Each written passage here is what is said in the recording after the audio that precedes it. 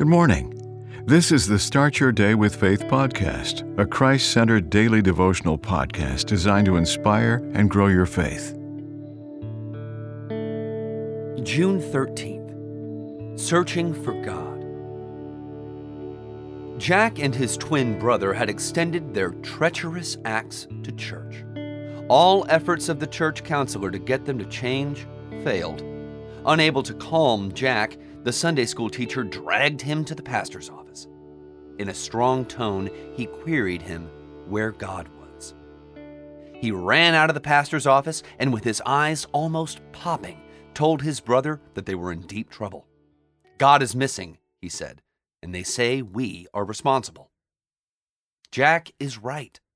God is missing in our homes, in our schools, in our churches, and on the political arena. But he can be found. The assurance is in Jeremiah 29:13. "You will seek me and find me when you search me with all your heart." God is waiting for us with arms wide open to receive us once we seek him. All we have to do is lay aside other things and place our focus on finding him.